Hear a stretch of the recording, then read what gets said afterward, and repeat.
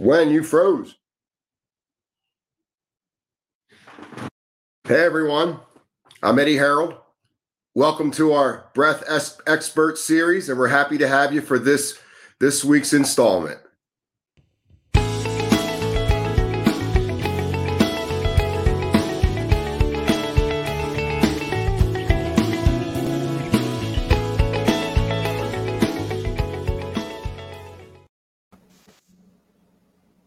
Hello again, friends. Awesome to be with you. This week we have amazing Julia Worrell with us, who's just a North American pleasure, and we're just so honored to have her share her information and skills with us for the next hour of our lives. Well, before we begin, I'm going to read Julia's bio. If you want to sit tall and close your eyes and just take in this information into every cell of your body and just relax and get yourself present, that's great.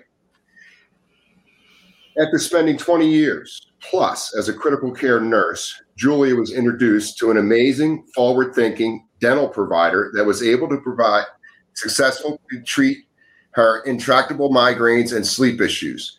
This chance meeting opened up a whole new world for Julia. Applying herself to taking multiple sleep and craniofacial courses, along with her insatiable appetite for research, led to the discovery that sleep is so much more than just closing one's eyes. Realizing that this information is sorely lacking in all areas of healthcare as well as in the general population, she created the International Airway Advocate Program for the Foundation for Airway Health. Additionally, Julia is a published author, editor-in-chief of the Best Sleep magazine, and a member of multiple professional bodies.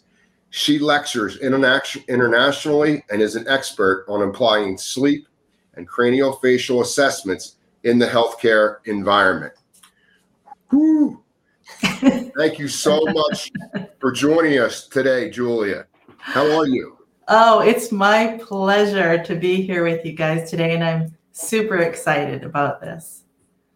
You know, when I think about sleep health, I can't help to visualize, your face coming to my mind, and all the different disciplines that you bring to the table to help folks really amplify, that downtime, that sleep time, which is really the backbone of our uptime, our conscious time.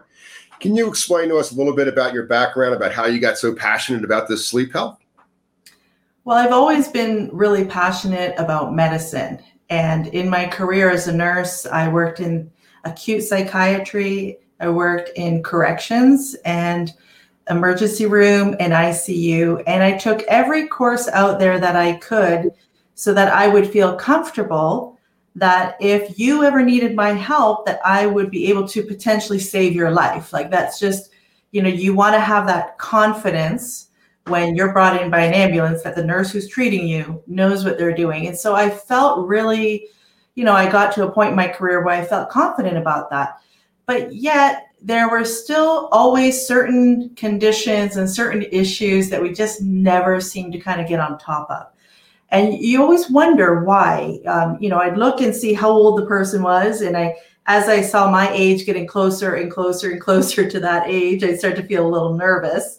And I'm thinking, why? What is it about this person that has caused them to have a heart attack at the age of 40, or to have congestive heart failure, or you can't get their diabetes or their high blood pressure under control? What is it that is affecting this person different from this person over here? It hardly seemed fair, and it seemed like we were missing something. So when I met this dental provider who was teaching about sleep and the role of sleep in our lives, I was like, why have we never, in my career, why have we never discussed this? Why was that not a focus? When you think about 1/3 of our life, we spend sleeping. That's a pretty good chunk of our day. And yet we were asking patients over and over and over again about their daytime choices. What happens during your day, but nobody was ever asking what is happening during your night. So once I started to learn about that and realized that the missing key to why people have all these conditions is what's happening during sleep, I was just like mind blown, can't get enough of this information. And then also in a panic, how do we get this information out to everybody so that they aren't being sabotaged every night when they go to sleep with their health efforts? Well, we're joined today by my partner, my wife, the boss, Wendy. So we're really happy to have her join us. We've been friends for quite some time now, and we've sat back and we've just enjoyed your career blossom to what it is today. And I know your best days are in front of you. So, Wendy, is there something you want to ask Wendy about or Julia about today? No, I for the moment, I just wanted to share with the audience that you are you're a digger, right? You're never satisfied with an answer. You always have to go deeper and deeper and deeper and deeper, and you're always searching for root cause. And that's just one of the things I love about you. So it's going to be so fun to take on this topic today because sleep, people are really suffering from lack of sleep for so many reasons. And of course, for us, we look at the breath component of it. So it's going to be really awesome to dive into some of this with you today. So yeah, take us away, Ed.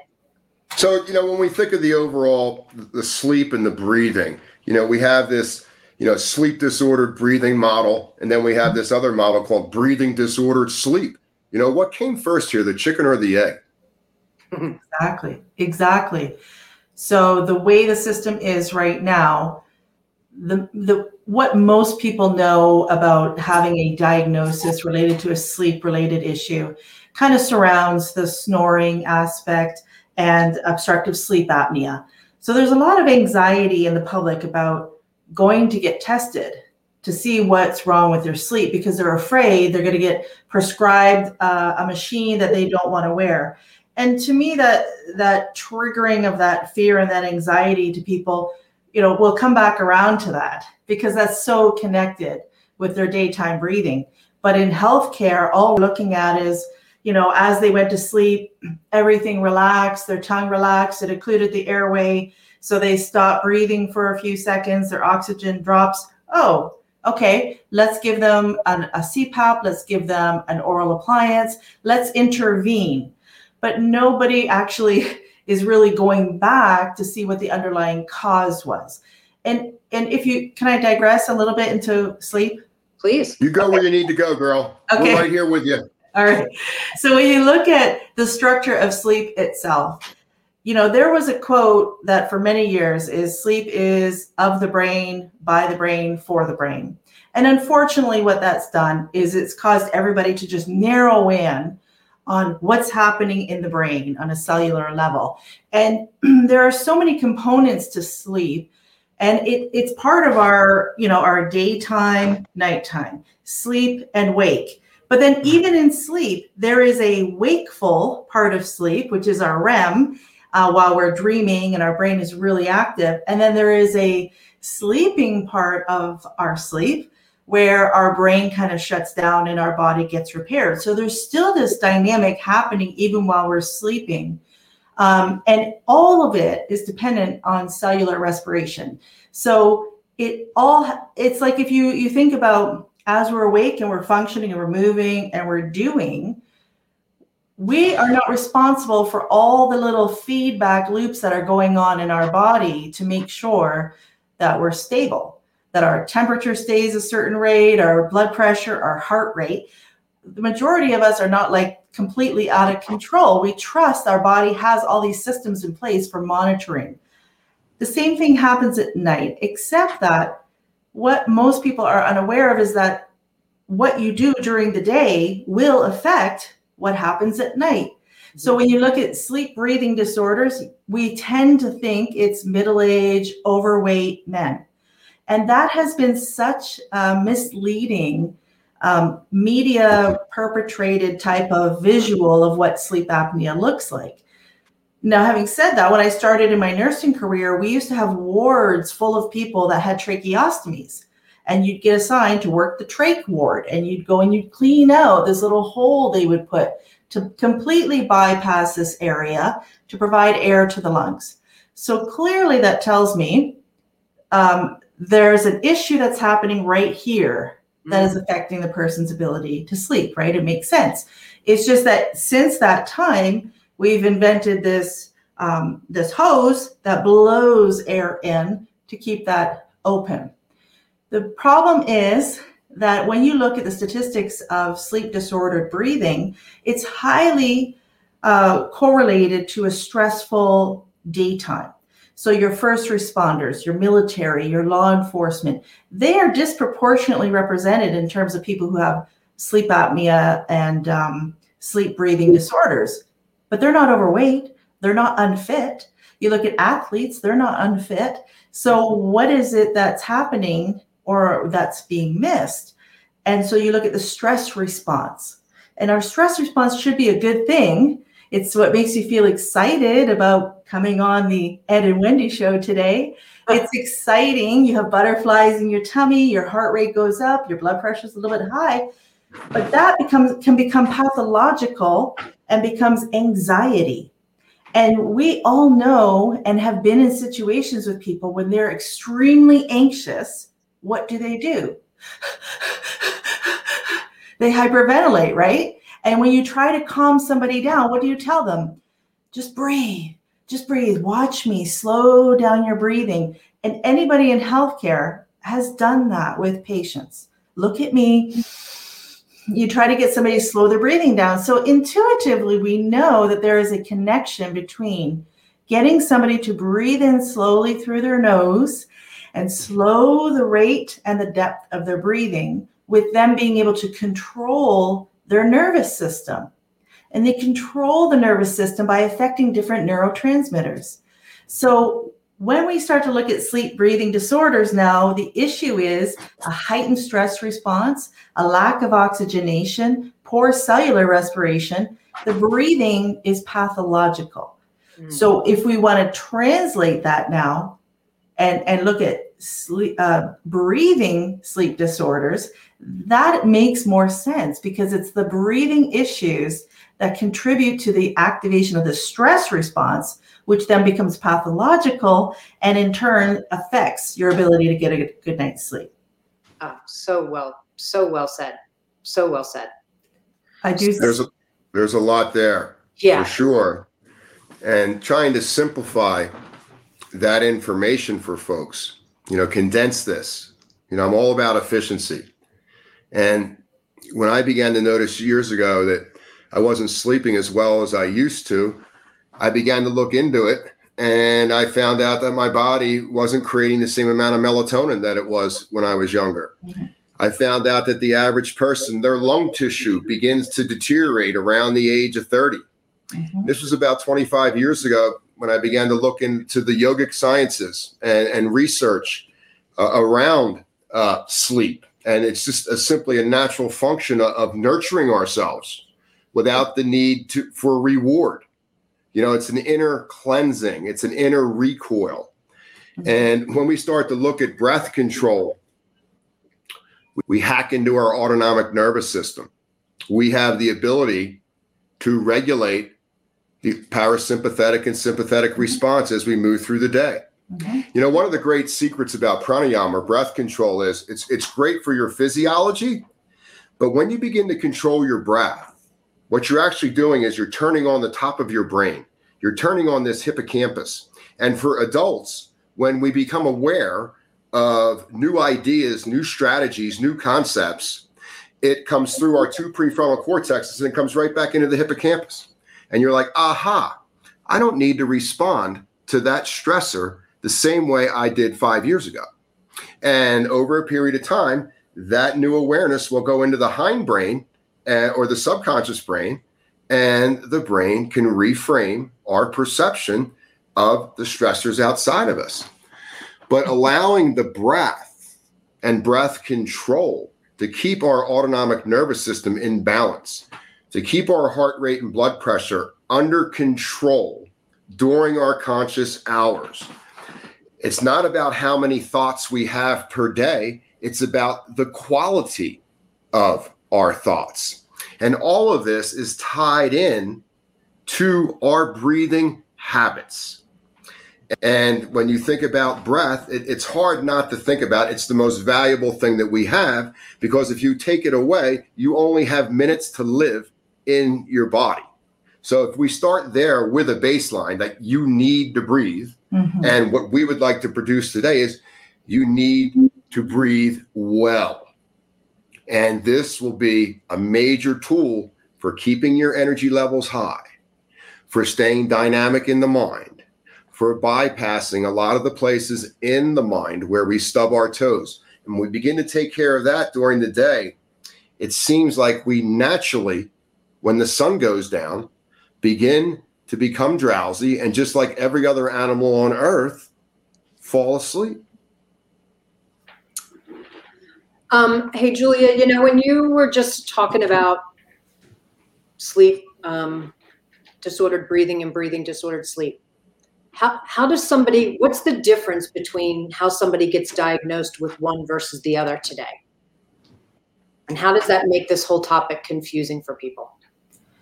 It's confusing for people because the way the system is designed right now, it's insurance based. So you go and you get a test, you're looking at your AHI, which is your apnea hypopnea index.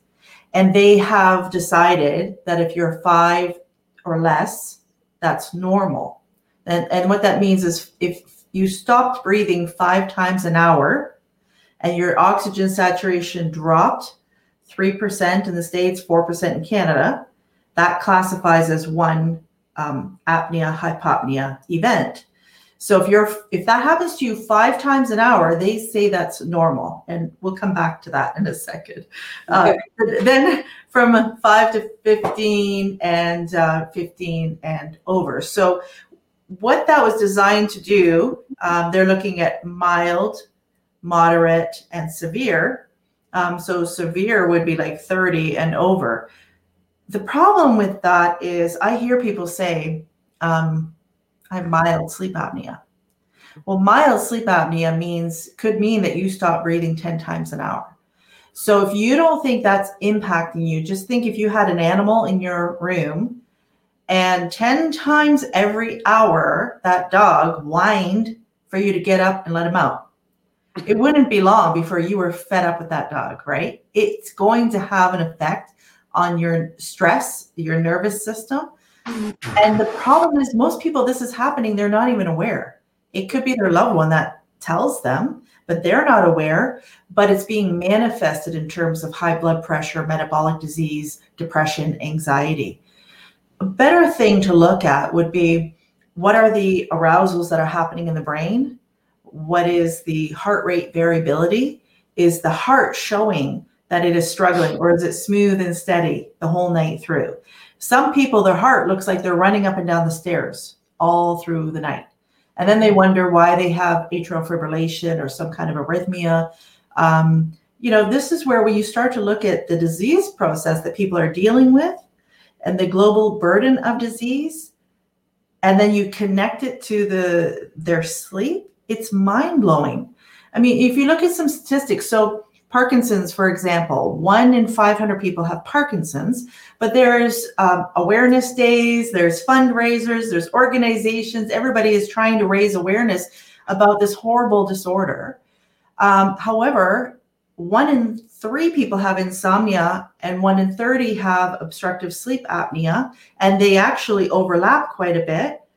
And if you have a REM-based sleep disorder, you are 81 to 94% more likely to get Parkinson's. So what are we missing? We're talking about this over here, but we're not connecting it for people to say that 10, 20, 30 years before you're diagnosed with mild cognitive impairment, dementia, Lewy bodies, Alzheimer's, all of these things, you were probably complaining about sleep back here, or somebody was telling you were snoring.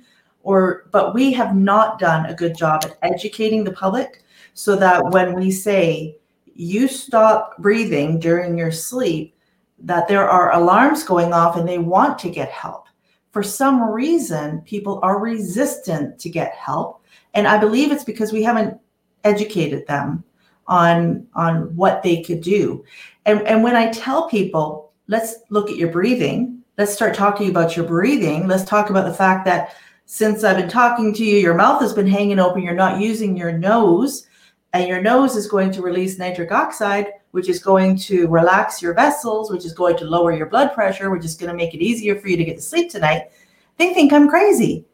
They're like, I'm coming to you with all of these issues, and you're telling me you want to talk about my breathing. They're almost offended, as if it's so simple. And breathing is simple, but breathing well is not necessarily easy if you've developed a lifetime of poor habits with your breathing.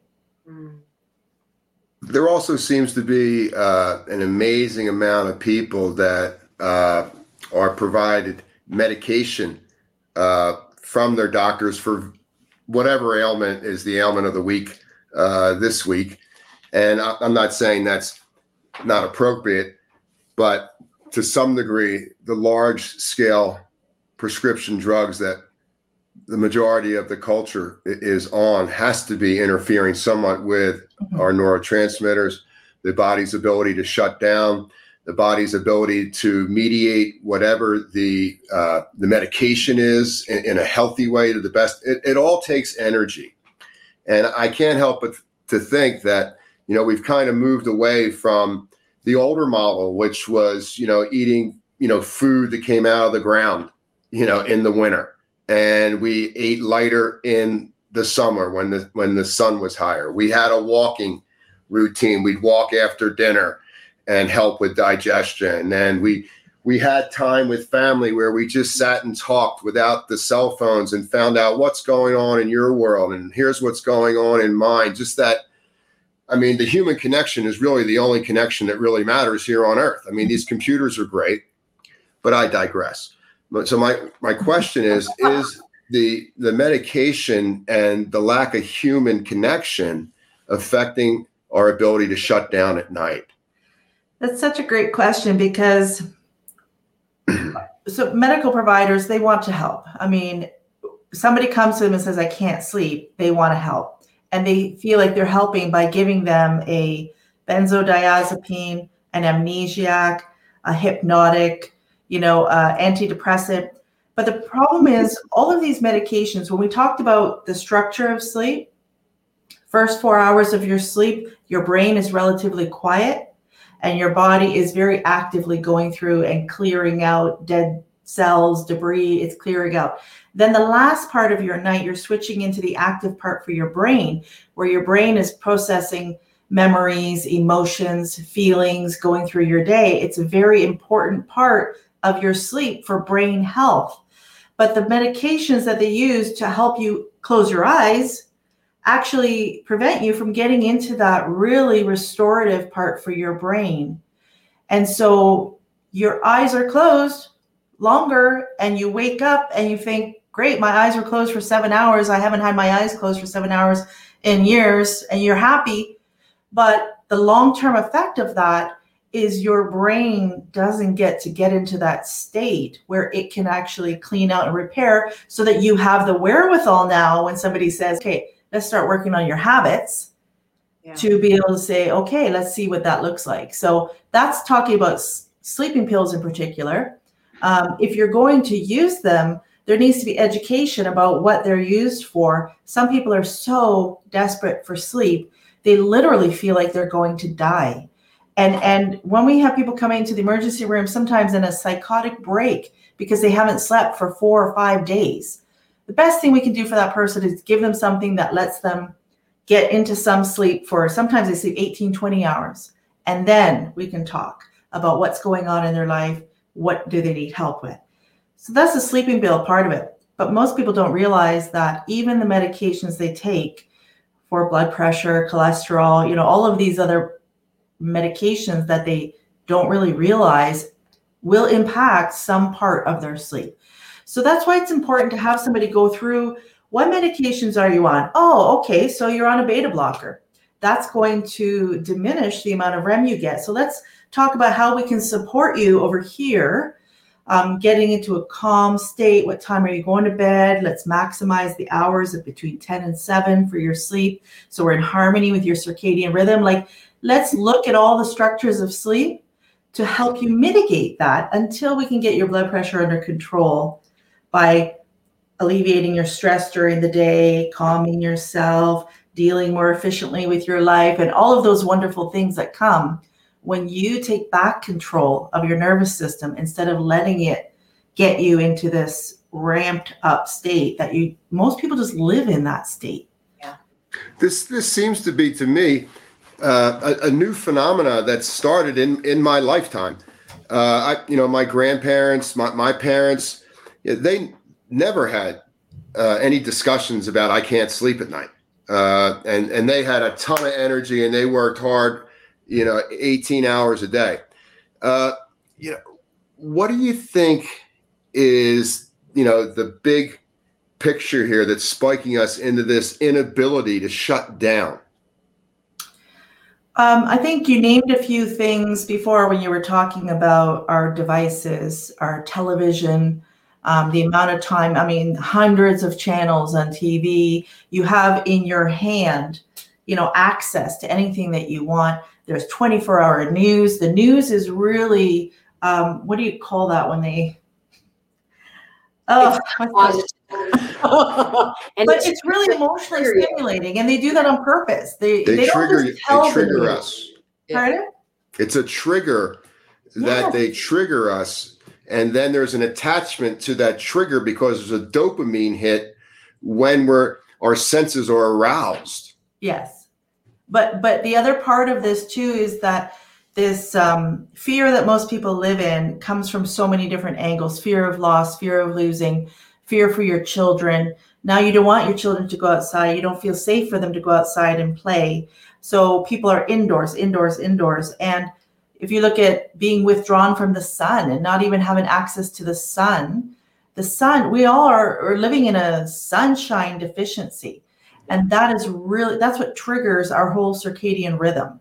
Right. So you're looking at sleep. We have our sleep drive, which occurs from just the food we're eating, our metabolism through the day, our sleep drive, adenosine based, your circadian rhythm, they should intersect. Withdrawal of stimuli, which means no electronics, no bad news before you go to sleep, calm, environment, lower your lights. So there's all these things that kind of have to intersect. And most people are so disconnected from how our body works. They don't understand that a lot of what they need, it doesn't come from outside of you. It's from within, and giving your body the chance to actually normalize itself and level itself out. And then once we've gotten into that state, it requires a little bit more effort. I know that when I first started working with you, Ed, I was a lifetime mouth breather. So but I didn't realize it. I didn't know it was an issue until I started to try to keep my mouth closed and breathe through my nose. And then I was like, I'm not getting enough air. I can't do this. This is ridiculous. And it's amazing to me the stories that people tell themselves. They know they don't feel well, and they create a story that explains why they don't feel well. And then all of a sudden you're coming and saying, no, it's actually because you're mouth breathing all day. They're like, no. The story I tell myself is it's because of this, that, and the other. So it's really, this is where education in small bits to tell people that actually, let's just start from the most basic thing that from the moment you're born, you should be able to do, and now you're not. So what happened? Let's get back to what you're supposed to be able to do from birth and start there. And the people who trust you enough to work with you to do that are amazed, and their lives are completely transformed. But unfortunately, we need to find a way to get this information out so that people can understand and give themselves permission to start and to take care of themselves in a way that goes back to what was natural. I wouldn't even say normal, because normal now is dysfunction. Right. And it's common, but it's not normal how people are living right now. Julia, you just said something that that made me think.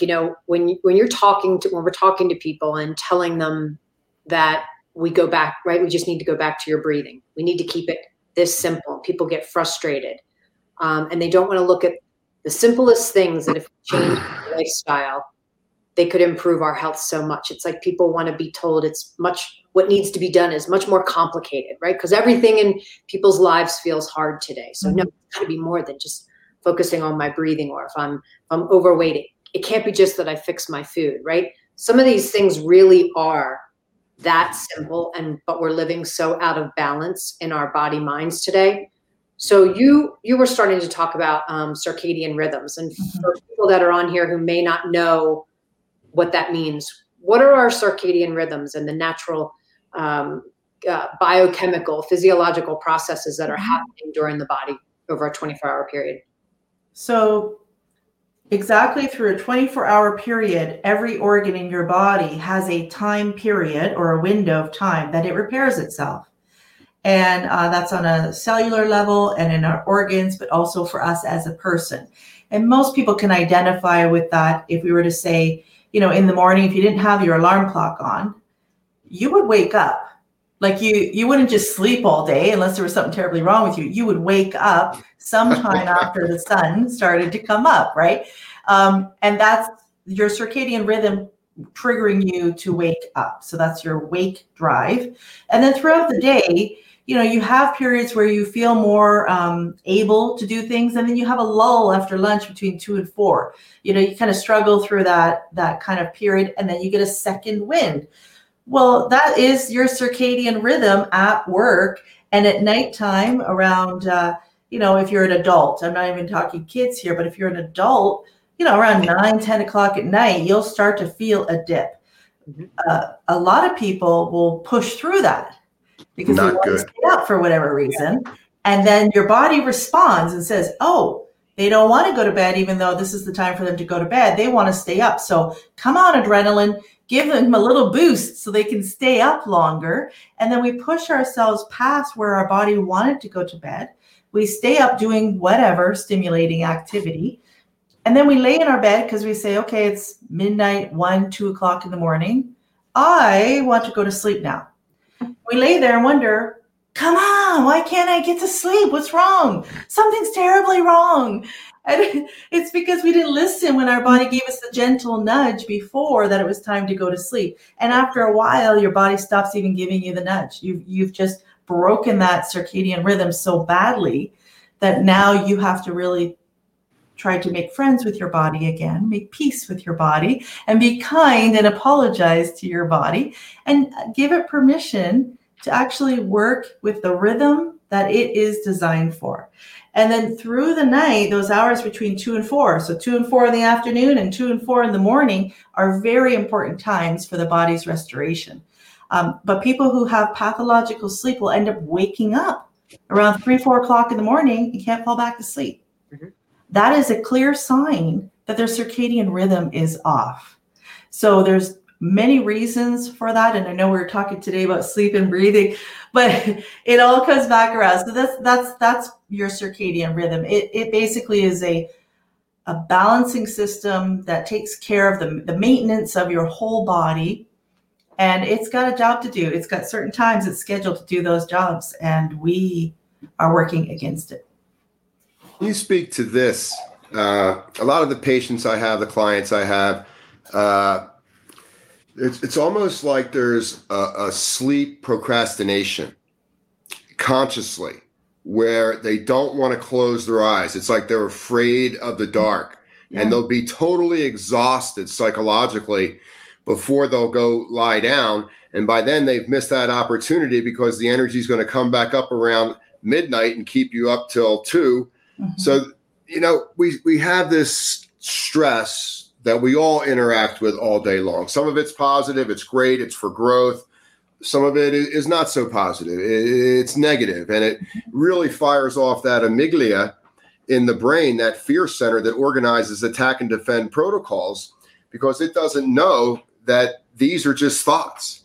It actually really thinks that there's a bear that's going to swipe you down.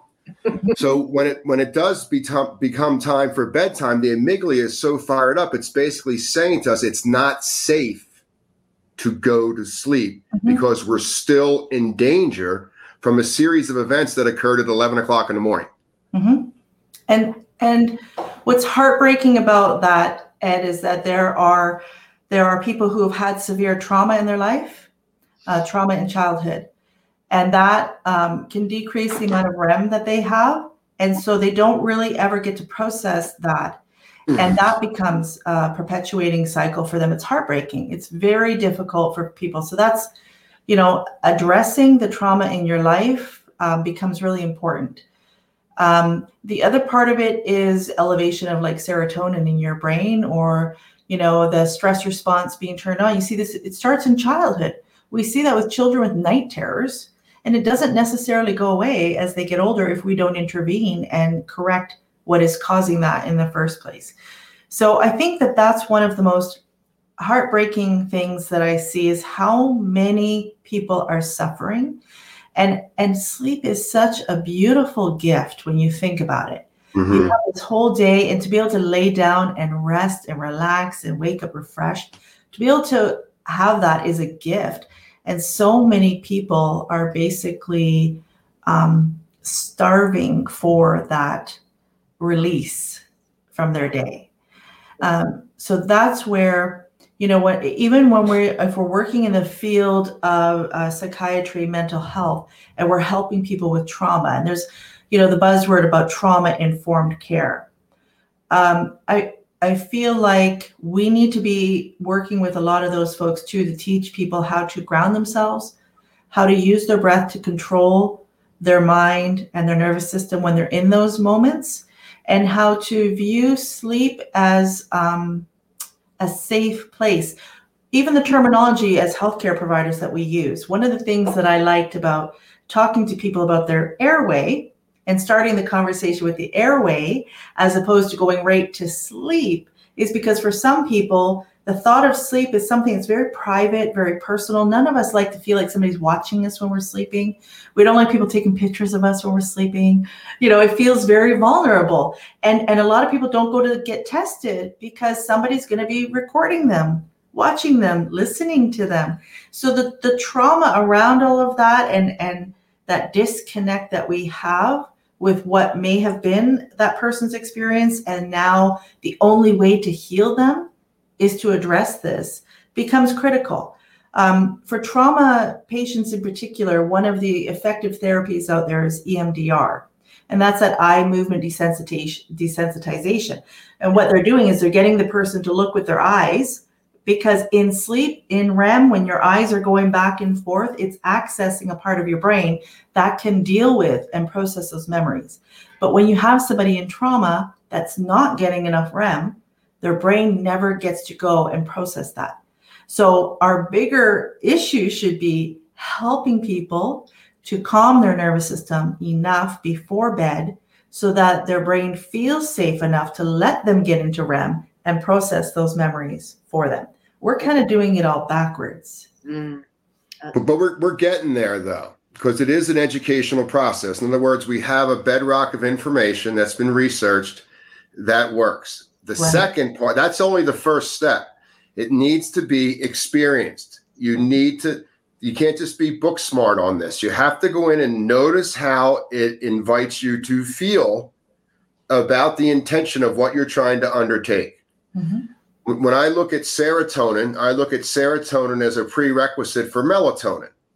And these two work off of each other as neurotransmitters to prepare the brain to organize itself from what has taken place during the day, store it back in the hindbrain, and then come back out to our two prefrontal cortexes when we open our eyes in the morning, and hopefully with vitality and just this amazing opportunity to get back out there in the field for a day and just do the best you can with the skills you got, and constantly try to improve, keep learning new things, keep being curious, doing things that keep us in the body. Well, one of the things that connected you and I in the first place was, I was on this journey of learning, and intuitively I knew that we often use breath to calm people. But then when I heard you doing a presentation where you were describing the breath coming in, where it went, you kind of created this visual pathway of how the breath was being used in the body. And I was just like, man, I just got it, because it was like, we talk about breathing, but we don't talk about breathing well. We just assume if you're breathing, that's a great job. You're breathing, good for you. But you ask somebody who has COPD or asthma or emphysema, they're breathing. Or anxiety. Right? They're not breathing well and they don't feel well. And we understand that, but we're not understanding the connection between bypassing the entire system of breathing through your nose to your brain first before that you take the breath into your lungs. We've bypassed this whole system and we're paying the cost for that now.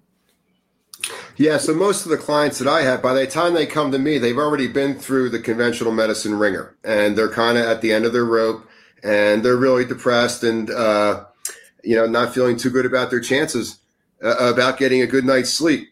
And then I just come to here and I say, ladies and gentlemen, everything runs off of right here. Mm-hmm. And, they give you that, yeah, whatever, you're Ed Harold, you must know what you're talking about. So I'm saying, just hang in there with me with this. And we're going to draw some lines. We're going to map this out for you in a way that we can understand it. So we'll start to talk about, the structure of the face, right, and how that is either helping us breathe or hindering us to breathe. Well, before we get to that, you got to shut the mouth. The mouth is for eating and the nose is for breathing. Mm-hmm. The nose can no more easily eat than the mouth can breathe. This mouth breathing thing is only an emergency breathing mechanism to keep you alive until you can establish nostril breathing again, the same way you were doing when you were just a 6-month-old baby. The DNA is designed for amplification and efficiency coming in and out through the nose, creating various suction and pressures throughout our capillaries and arteries, organs, muscles, bones, and neural systems.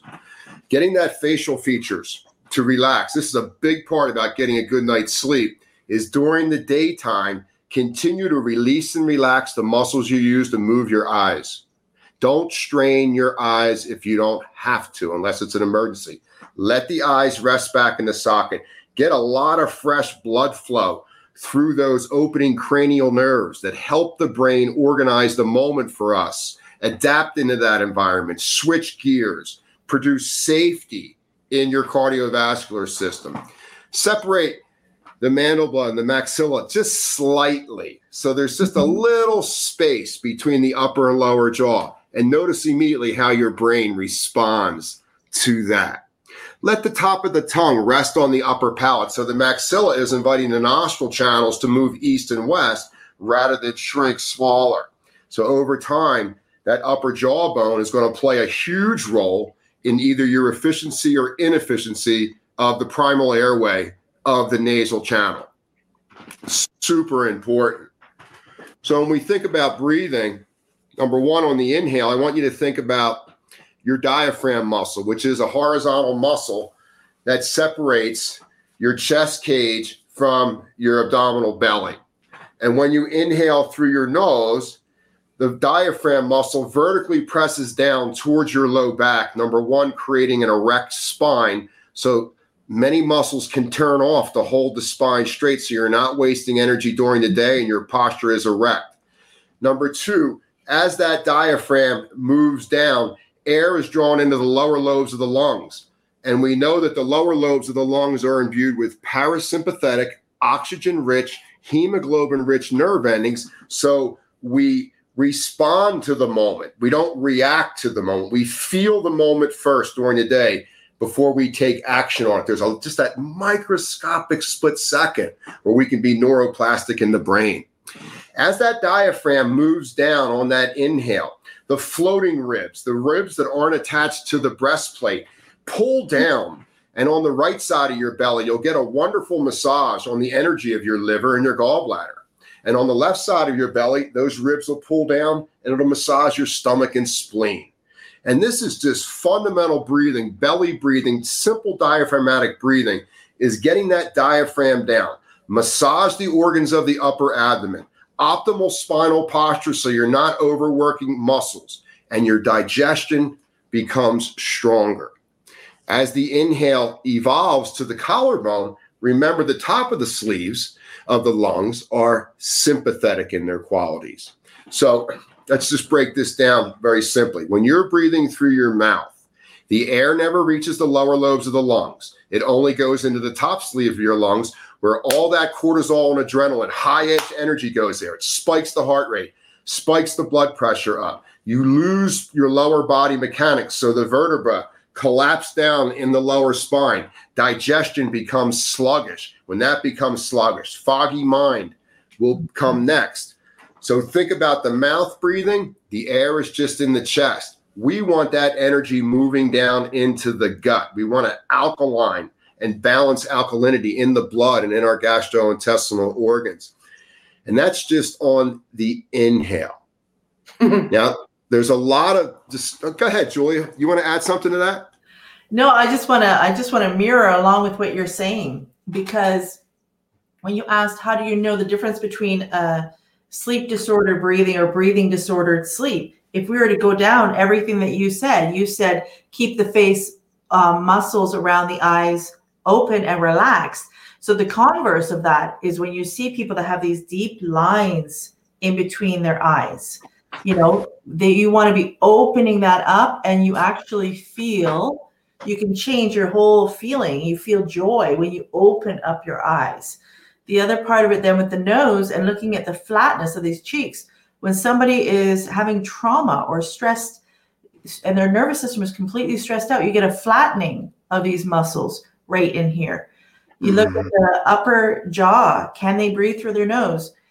Is it because they've sucked their thumb? They were bottle fed with I don't want to keep going into the breastfeeding and bottle feeding, because I know that it can be controversial for people if you have to bottle feed, but being aware of the mouth being closed so that the muscles still help to develop the face. So if anybody ever had braces done because they had crowded teeth, you have a breathing disorder that led to those teeth being crowded. You may have had the teeth corrected, but did you have the underlying breathing issue corrected? Is your tongue, they say your tongue is too big. Well, why is it too big? Is it because your breathing has been poor? The tongue muscle has not been exercised to be up in that palate, so it's just getting floppy, hanging down.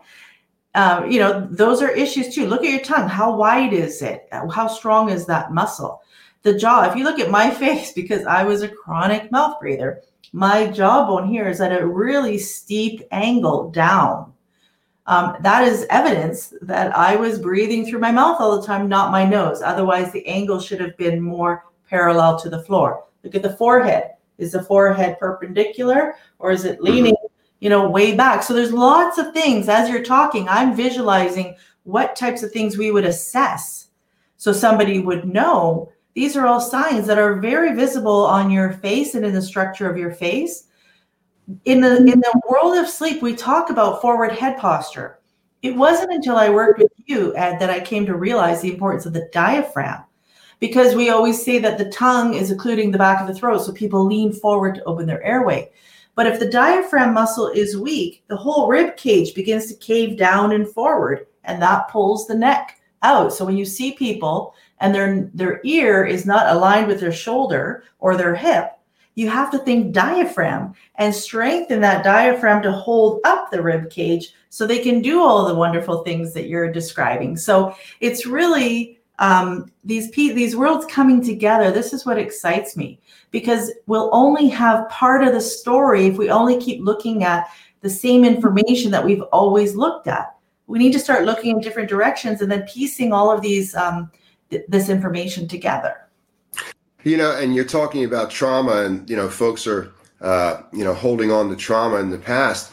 As that diaphragm becomes stronger and the phrenic nerve, which is the motor nerve of the diaphragm, becomes more electrified, and it pushes down more into our gut during our waking hour, if you do more of that belly breathing, we are kind of churning emotion.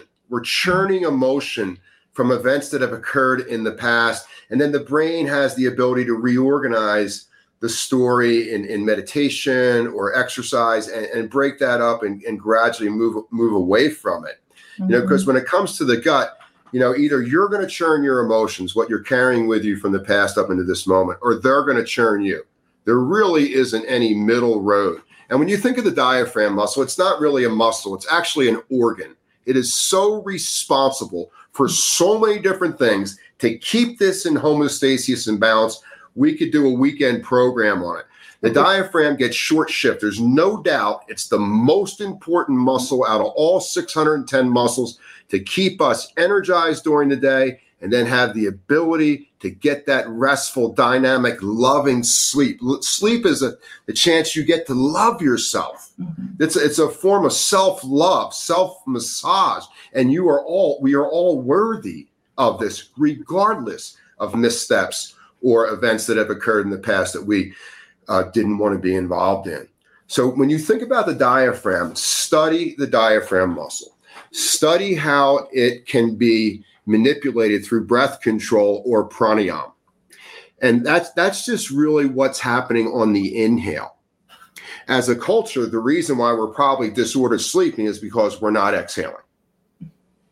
The exhale is the chronic problem of humanity on this planet, regardless of where you are. Nobody's exhaling because in their mind, they're running away or running towards something as fast as they possibly can, taking these little inhales, going as fast as they possibly go. I don't need to exhale.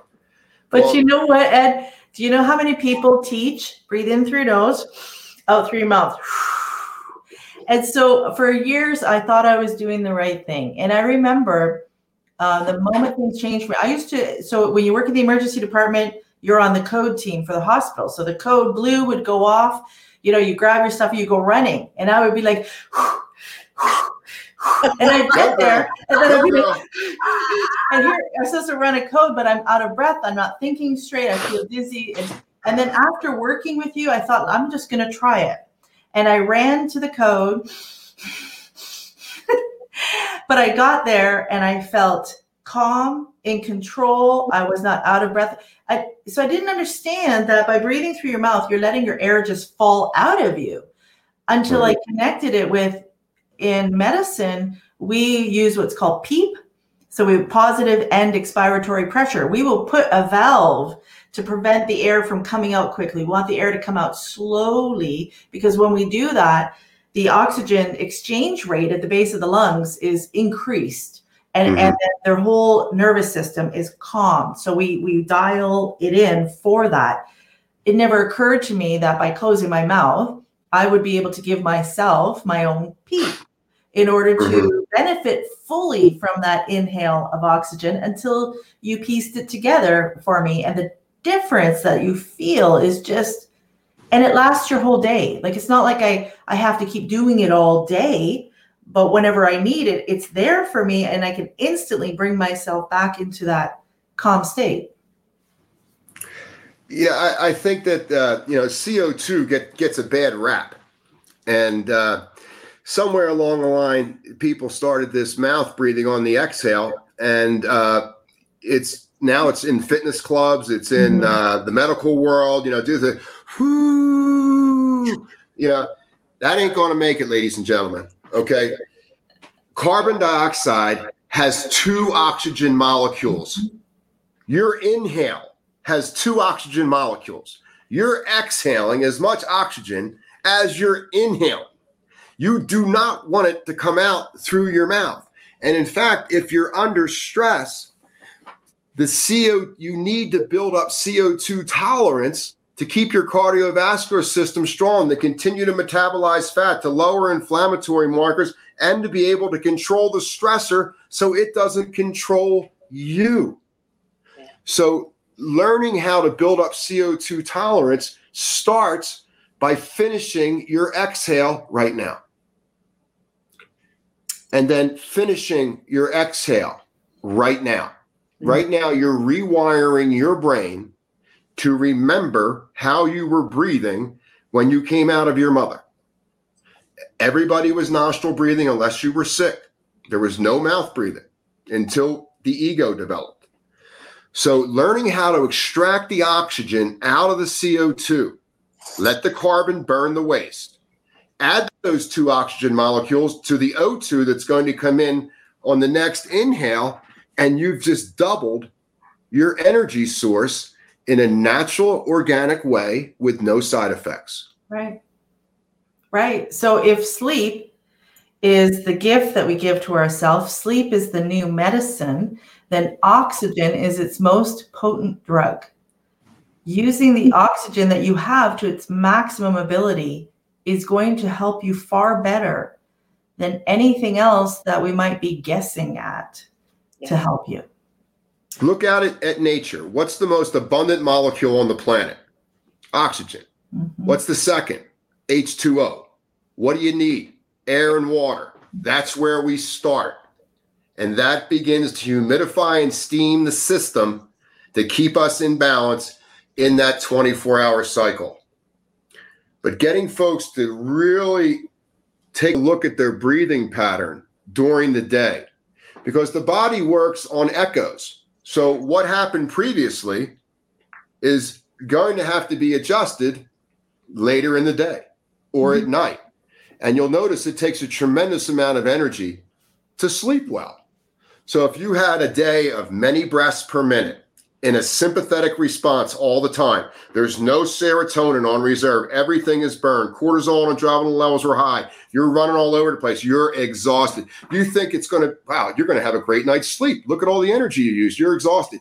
You can't sleep. The idea is to get through the day, breathing through your nose with the least amount of breaths per minute.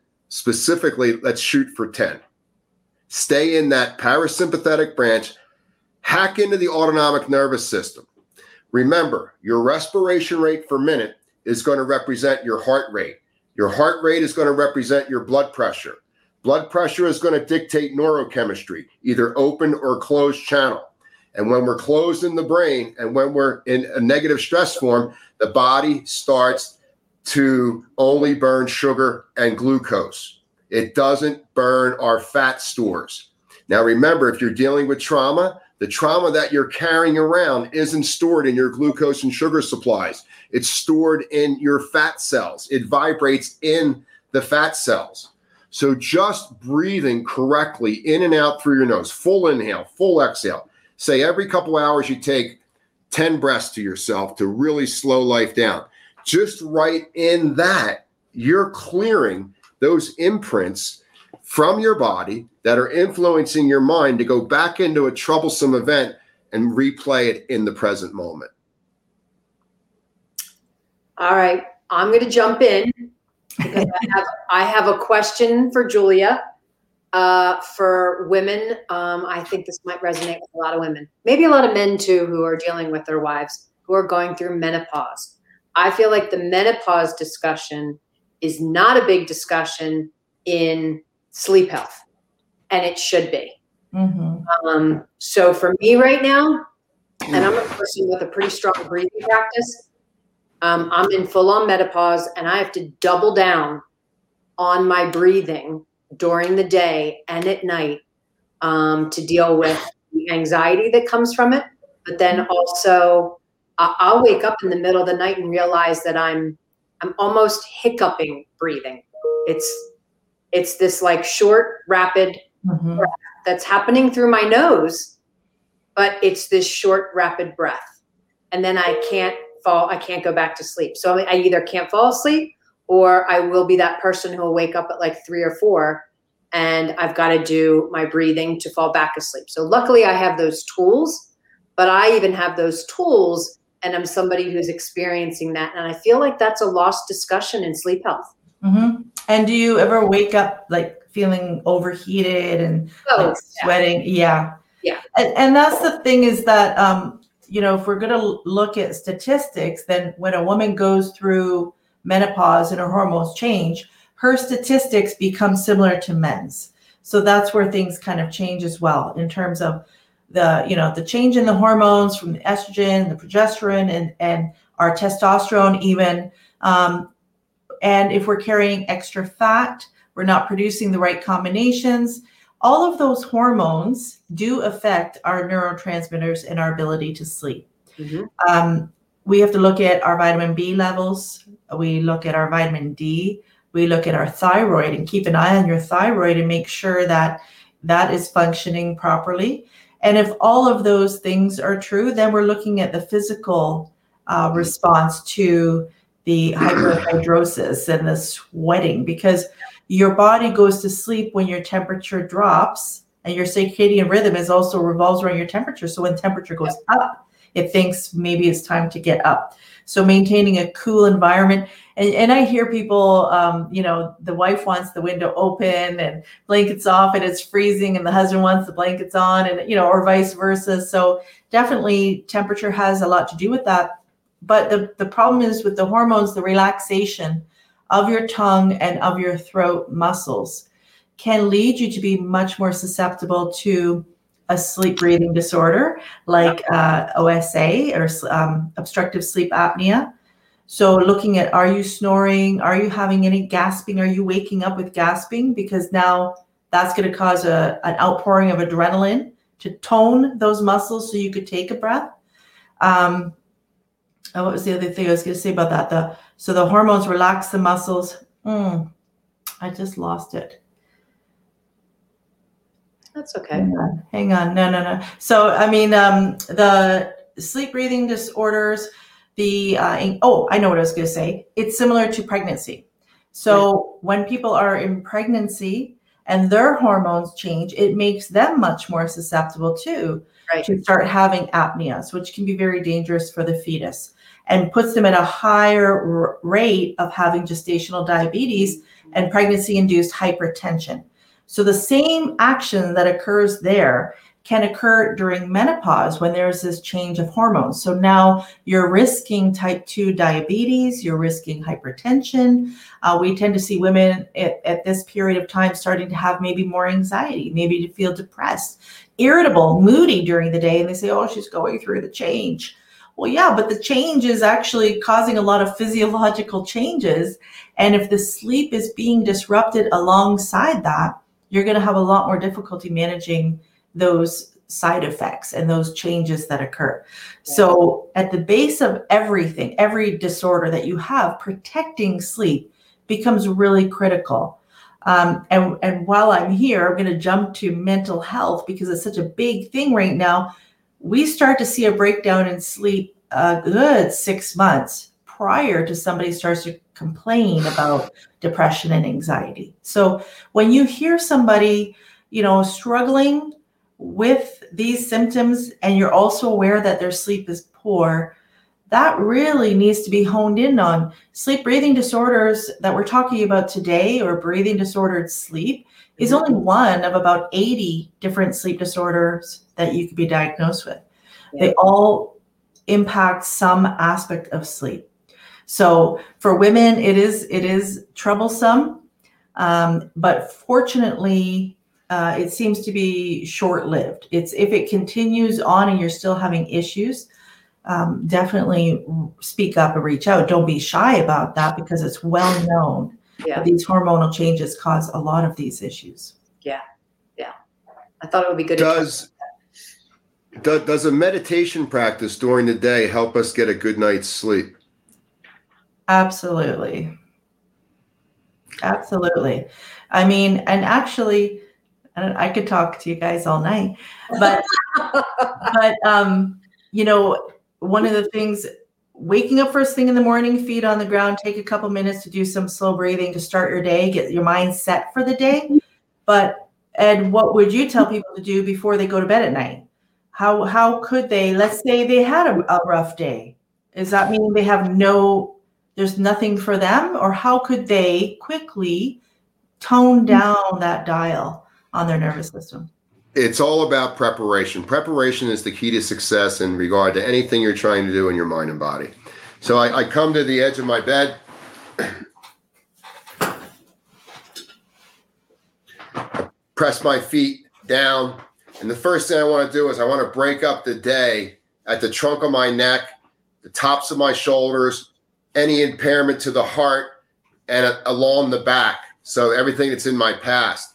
So I'll just focus my breath. I'll take one hand out front. So I have my right hand. I'll just reach it to the left. I'll bend the elbow and I just open the shoulder girdle and I just twist. And then I bring the right hand back to the right leg. I'll take the left hand. All this is done gentle. I'll take the left hand to the right. I'll bend the elbow. I'll open the shoulder girdle. And I'll just try to break up any stressors that are in the top of my shoulders from being on the computer, any rounding or hunching of the back. And I'm trying to open up the airway around my ribs, around my chest, and just moving the hands like this. It syncs the two prefrontal cortexes with a focused breath so you can set your intention for a good night's sleep. Just several rounds, just nice and easy. And just, you'll notice as soon as you come out of it, it's easier to breathe. It's hard to fall asleep when your breathing's disturbed. Next thing, set an intention. My intention, I would prefer a restful night's sleep. I would prefer a restful night's sleep. I slow my breath down. I relax the features of my face. And I begin a mental process called noticing. It's not meditation, it's noticing. So whatever comes across the ticker tape of my brain, I notice it without interacting in it. It's just an electrical current moving across my brain, and I don't need to adjust it, tinker with it, help it, defend it, attack it. It's just noticing. So I'm withdrawing from the external environment. I slow my breath down. I inhale and I pause. I would prefer a healthy night's sleep. Exhale. Before I inhale, I pause. I say silently, I would prefer a restful night's sleep, or whatever the short phrase would be for you. Slow motion inhale. Don't agitate the mind. Slow motion inhale, pause. Set your intention. Slow motion nostril exhale. Pause. Set your intention. And then one more. Slow motion inhale. Steady the mind. Bring the blood pressure down. Set your intention. Slow motion exhale. Feel your body unwinding, relaxing, letting go. Pause. Set your intention. So that simple movement that just opens up the upper body so the ribs are like rubber bands. So it's easier to breathe. And when it's easier to breathe, it's easier for the mind-body connection to be congruent with your intention. Slow motion inhale, pause. Slow motion exhale, pause. It's just like box breathing, except the holding in and the holding out are just for a split second. Mm-hmm. So it's not like box breathing where it might be inhale 5, hold 5, exhale 5, hold out 5. You don't need that. Okay. What you need is to calm the mind down and slow the breathing down and set intention. Now, if you awaken in the middle of the night and you want to fall back asleep, remember these nasal channels are pretty intelligent. Remember the right nostril on the inhale is sympathetic, and the left nostril on the exhale is sympathetic. The left nostril on the inhale is parasympathetic, and the right nostril on the exhale is parasympathetic. And this crossing that takes place through these two prefrontal cortexes amplifies the corpus callosum, which is a series of matted nerves that separate the feeling intuitive brain from the cognitive rational brain.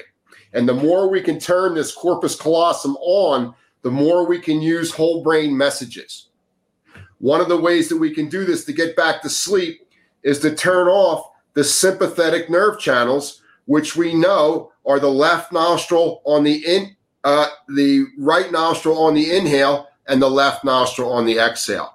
So if I've awakened in the middle of the night, poor me, the sky is falling. I don't know why I've awakened, but I would like to fall back asleep. So how can I fall back asleep? I take my thumb. I close off my right nostril. I inhale slowly up my left nasal channel, which is parasympathetic in its nerve receptors. I close off the left. I open the right, and I exhale slowly. The right nostril on the exhale is parasympathetic. I close off the right, open the left. Slow motion inhale, left nostril, right prefrontal lobe. Close off the left, slow motion exhale out the right. Close off the right, slow motion inhale up the left. Close off the left, exhale right. 3 to 5 rounds.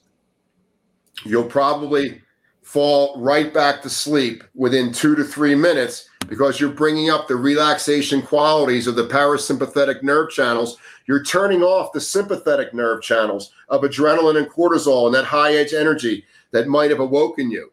One of the reasons why you might have awakened at the middle of the night simply is that your right nostril at that point is more efficient than your left, and you spike the brain into the beta brain or consciousness. It's no big deal. It just happened. You can reboot these rhythmic patterns of the nose by controlling the breathing. If that little technique doesn't work for you, add a baby pause.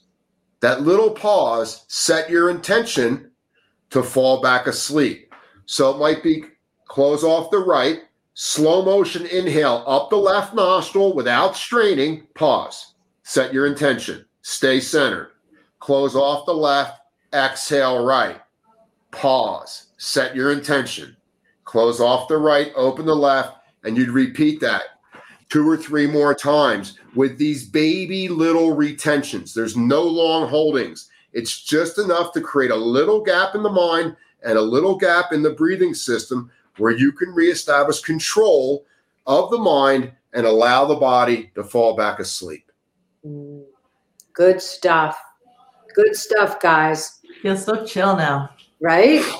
Right? We're ready for bed, although still got to cook dinner and stuff. So I did, we've gone over in time a little bit, but I think we were anticipating that because, you two get together and it's like there's blah, blah, blah. So much to cover. But it is an exciting time for you, Julia, and I want everybody to be aware of the new Best Sleep magazine. So while we have a couple minutes still, would you please talk about the magazine and the pillars and your contributing editor for Breath? Yes, I am so excited because one of the challenges has been, how do we get this information out to people who are suffering today and cannot wait years for us to figure this out? So I'm very fortunate that I was approached by an amazing marketing company, and we are launching a magazine where we will bring all of these amazing providers together to share their piece on how to benefit yourself to get the best sleep ever.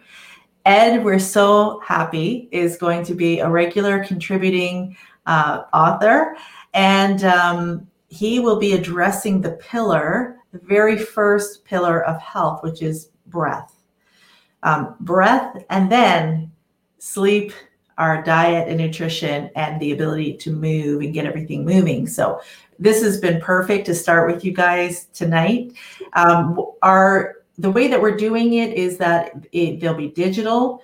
There can be print, but what's exciting about the digital is you can click on, when Ed talks about some of the exercises, you can click on and be taken to Best Sleep TV, where you can see Ed actually demonstrating it and see live videos of people demonstrating what they're talking about. So we're trying to make it really interactive, thinking what's the best way to serve people. So I am so excited. And actually, I think, Ed, you have a link for anybody who joined us today to subscribe for free, to get it for free for the rest of the year, which is exciting. And we are open to your feedback. I want to hear from you. And it just, to me, this is a dream come true to be able to have a platform to bring all of these amazing people together and share with the world what they're doing. Yeah, we'll have a link for everybody. It'll be in the description with this video. So it'll definitely be on the YouTube version of this video, and I'll work it into the Facebook version of it so everybody finds it. But yeah, awesome. One of the great points about Julia, ladies and gentlemen, is she really, really cares about people. And I mean that without ego. And she's a lifelong learner. And when Julia's on your team, you will never fail. And I'm grateful to be a partner with her in this upcoming journey on the Best Sleep magazine. But I learned so much in the last hour listening to you. You're just a plethora of knowledge. Thank you so much. I feel the same way about you. Well, thank you. A restful night's sleep is only one breath away, ladies and gentlemen. Amen to that. So thank you, everybody, for joining us today. I hope you got a lot out of this. Go be great. Thanks, everyone. Thank you, Julia. Good night, love. Good night. Take care. Thank you.